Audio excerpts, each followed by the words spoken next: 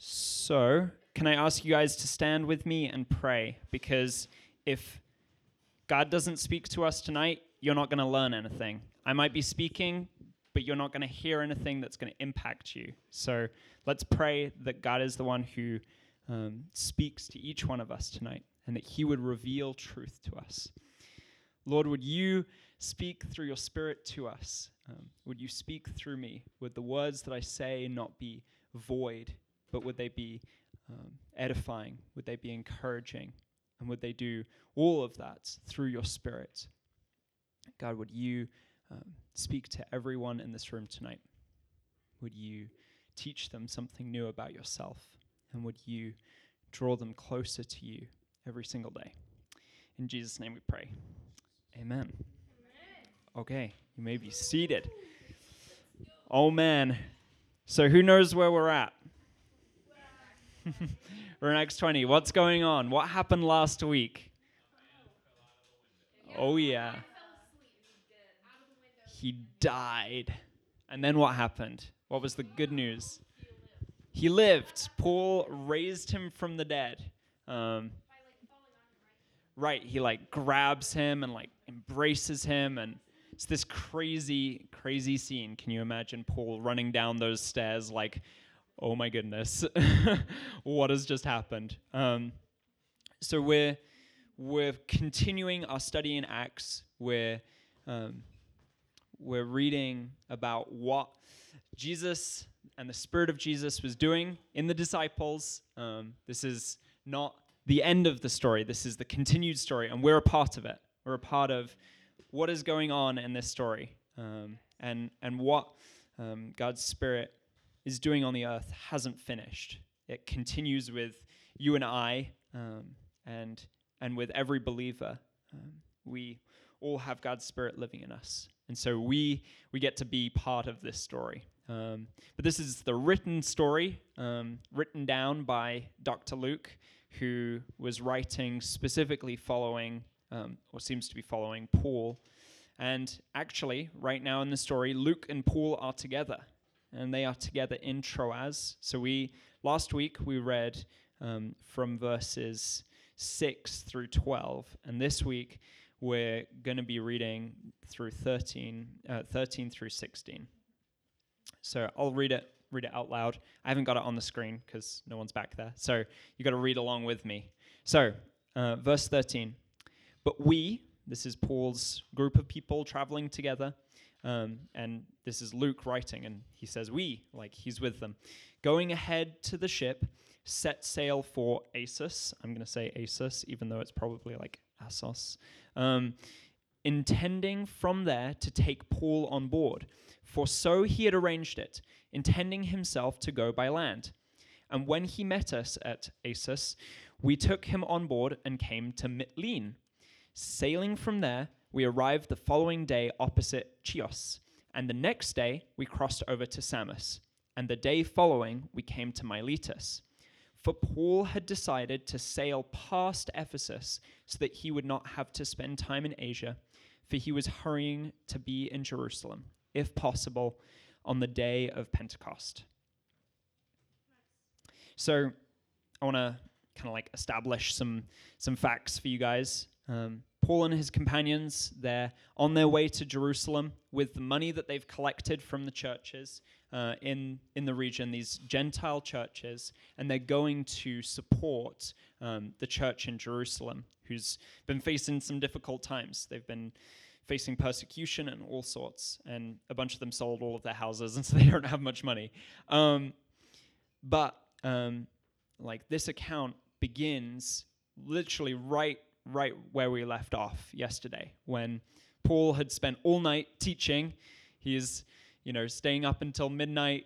Eutychus falls out of the window. Eutychus is raised from the dead. And Paul continues teaching, not only just a little bit longer, but all the way until daybreak, which I think is a little crazy. So this account begins right there. And one of the things that I wanted to note, wanted to point out, was that in verse 14 you see that Paul met met like this crew. He had met his people after they had already arrived. So when he met us, so when Paul met us at Assos, we took him on board and came to Mytilene. And I want to point that out because I think like there are a couple of really interesting things in this passage, and there's also some confusion, right? Because Paul, in verse 16, we see that he's deciding to sail past Ephesus because he doesn't want to spend time in Asia because he's hurrying to get to Jerusalem. So why would he be in this situation where everyone's waiting on him? He's the one in the hurry, but suddenly, like, his companions are waiting for him at Assos because what do we see in verse 13? That Paul had arranged it, intending himself to go by land. So I made some fun maps, and this is what we're going to figure out tonight, because that's the big question that we're going to be looking at is, why did Paul do this? Like, why did Paul separate himself from the group, and why did he, like, take longer to get there? It's strange. So I spent some time, like, making some maps, so you got to bear with me. I think this might be really fancy. No. I think I have it. Yeah, this might be fun. No, it's this one. It's 2. Okay. So, oh my goodness, here it is. Okay. So, can you see? So this is the Adriatic. This area right here. Aegean. Sorry, not the Adriatic. I was wrong. Almost. This is the Adriatic right here between Italy and Montenegro and that kind of area. This is the Aegean Sea. We're in Greece. This is Macedonia, and Philippi is somewhere around here. I don't have all of the points. I put down points for where these places are, but I didn't put down all of where Paul had been. But he's been coming back along the coast with this ship. And now we're right here. Okay, so you see this little peninsula right here. It's a little outcrop of land. Now I'm going to show you the location. So here it is. So this is Troas, right up here. And then this is Assos. There are some ruins in here, and I tried to put the pins on where there are like ruins of ancient cities. Things might have moved around a little bit, but you know, I think this is pretty close. And one of the things that I found interesting, like, about this is that, like, this distance doesn't look super long. It kind of makes some sense if you were walking. You know, you kind of cut off the corner. But if you were walking as the crow flies, it's about 20 miles. But I was like, you know, you can't just walk straight over every mountain and valley in the way. And as you can see, it's pretty mountainous. So I went on Google Maps and I did a fun thing. So there are 2 routes. So there's this route. You can either go inland and kind of cut along here, and that is a journey of 30 miles, and that would have taken Paul 10.5 hours to walk. And the other route, which I think I don't know. We're probably splitting hairs here about which way he went, but there's this route, and this one does look more fun. It's by the sea. It's probably the more scenic route. You know, he probably got to see as he was walking this way. Maybe he could see the ship, like, you know, going through the sea. He was like waving to his friends on the ship. I don't know. But one of the things that I was like wondering about when I was looking at this was like, man, that's a long way. I don't know about you if you've ever walked any amount of distance, but that's a long way. Like, I've done some hikes, some like 20 plus mile hikes, and it's like, that's a long day's work. And if you're walking with water and any other supplies, it's heavy. You got to carry it all. And I'm beginning to wonder, like, could Paul have done this in a day? And I don't know. And I kind of have some ideas. Daniel and I were kind of like going back and forth about this. I think he must have camped, and I think there are some things that point to that in this passage. On Like, this distance, like, if you think about the distance, how far is 30 miles? Like, if you were saying somewhere in Arlington, where's somewhere that we all know? Like, I made a little line, and I bet, okay, this is going to be fun. Okay, so I made a line, and I want you to tell me how long this line is going to be. I made a line from the beginning of Cooper Street by River Legacy. How far do you think that you could get if you were walking 30 miles? Do you think it would be the Parks Mall? From the beginning of Cooper Street. So you're walking along Cooper Street. So you think Waxahachie? Yeah, you're going south down Cooper. Steve's house? No, I don't think it's quite that long because my drive to my house from Arlington is 53 miles. Okay, so can you see this line? So this line along Cooper Street, I plotted this line, and I drew it all the way down, and I drew it all the way to Steve's house, and not only to Steve's house, but beyond Steve's house, almost into downtown Alvarado. So 30 miles is a really long way. Can you imagine walking in a day? You haven't slept. You're like, you've just coming down from this like crazy thing. But The thing is, if uh-huh. you know how whenever Jesus, after Jesus got baptized, and then he went for 40 days In the wilderness. he came back in the power of the Holy Spirit. Mm. So what if Paul was in the power of the Holy Amen. Spirit? Then he would totally, for sure, be able to do that one day. I would love to see that. I would love to, when we get to heaven, we can ask Paul, hey, were you in the power of the Spirit, and did you walk that 30-mile journey with no sleep, carrying your water in one day? I don't think he did. Have a look at verse 14. One of the things, like in verse 14, we already kind of pointed out. They picked up Paul, right? So they were waiting for him, one thing. And the second thing is that it seems like how it's written, in that same day they came to Mitlene. And if you think about that, if the minimum time that it would have taken was about 10 hours, Paul must have set out really early in order for him to arrive in Assos, in order for them to then set out on the ship again. Oh, I haven't even showed you. Oh, man. Okay, here we are. Okay, so now we're going to look at the ship's route. Oh, my goodness. I had so much fun. So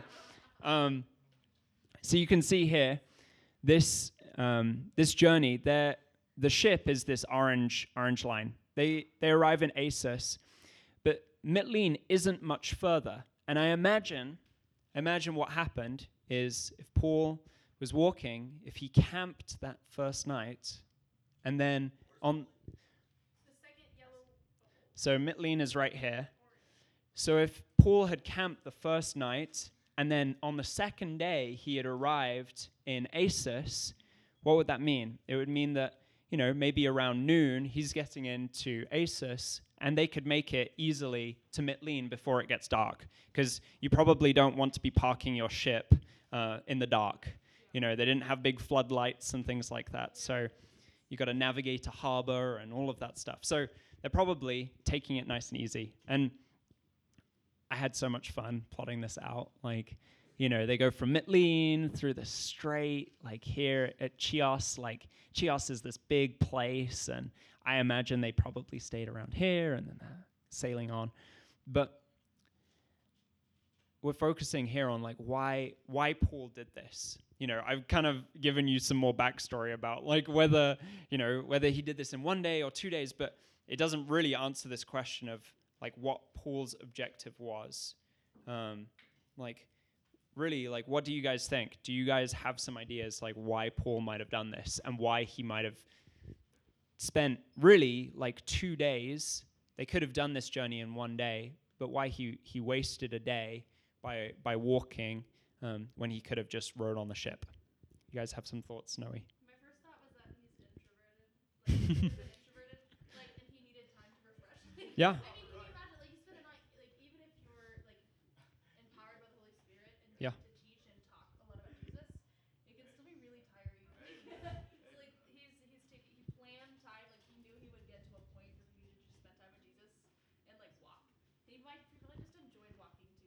Mhm. So he's probably like might be introverted.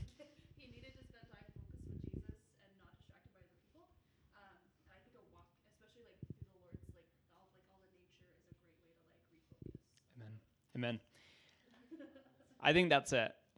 But I think there are some additional things that I'm going to point to, which maybe will blow your mind a little bit. I don't know. I think I've got a really good slam dunk point for you tonight, and we'll get to it. It's going to be fun. So I think that is what Paul was doing. I think Paul wasn't just doing this for no reason. Obviously, he's in a hurry. He's trying to get to Jerusalem by Pentecost, and the time that he spends is valuable. And so why spend this extra day walking? And I think the answer is that he really needed and wanted to hear from the Lord.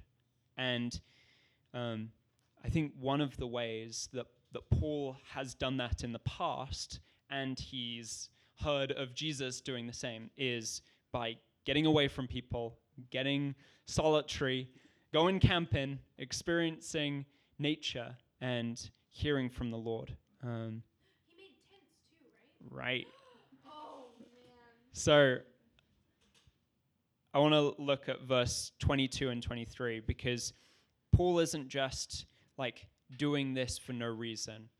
In verses 22 and 23 it says, "And now behold," so Paul, this is fast forwarding literally a week to when Paul is speaking to people from Ephesus about what's going on and what he's feeling.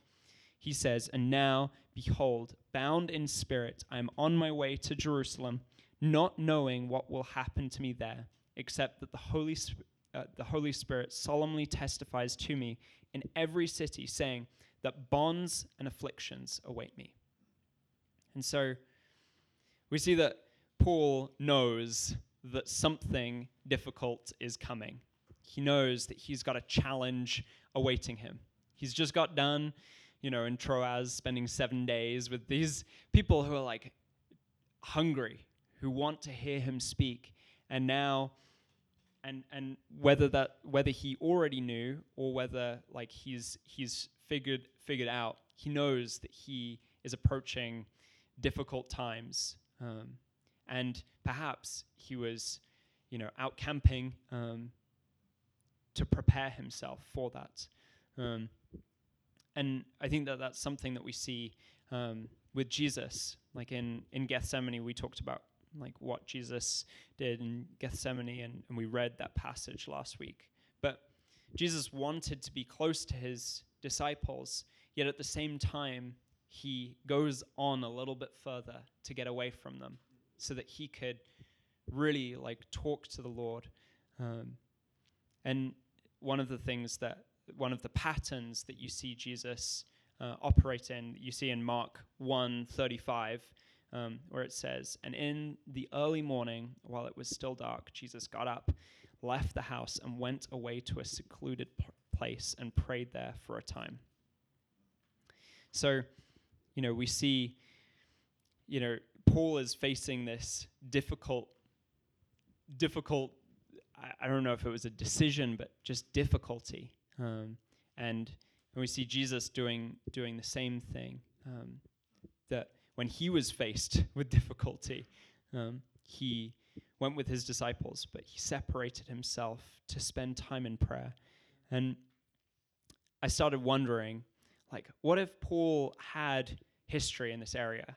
Did Paul have, had Paul been up, maybe, to these mountains? This inland route actually brings you by the highest peak in the area. This mountain right here is probably 660 meters above sea level, which is the highest point in the area. So maybe, Paul had been there, could he have been there in the past? And I started wondering and thinking okay, when was Paul last in Troas? And this is when I hit the gold. So I was reading back, and Acts 16, verse 8 and 9, "And passing by Mysia, they came down to Troas, verse 9. A vision appeared to Paul in the night. A man of Macedonia was standing and appealing to him and saying, "Come over to Macedonia and help us." So we don't get much detail there. And really, like Paul's whole second missionary journey, we don't hear much about. But, is it possible, or would it be possible that Paul had been in Troas and was out hiking one night, maybe camping, in one of these very spots, and had this vision from the Lord about a man from Macedonia. And then when he's back in Troas, he's thinking, you know what I need? I need to go on a hike. I need to hear from the Lord. I need another vision to strengthen me for what is coming. And so the question that I'm sure you're all asking, because everyone wants to know, like, what can we learn? Like, what can we apply from, Paul's life and this journey to our lives? And I think there are a couple of things that I wrote down. It said that we can learn that taking time to pray is more important than being somewhere on time.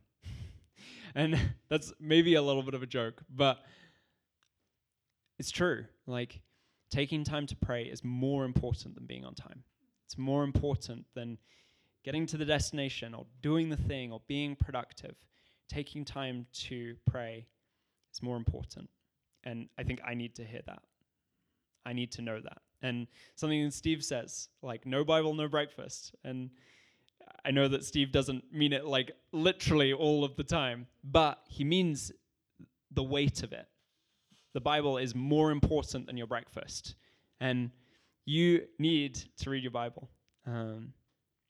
So, like, I think the other thing that we can learn is that when we need to hear from the Lord, when there's a difficult decision in front of us, when we're facing challenging times, whether it's family, friends, work, school, whatever, when you need to hear from the Lord, you might want to take the time to really seek the Lord.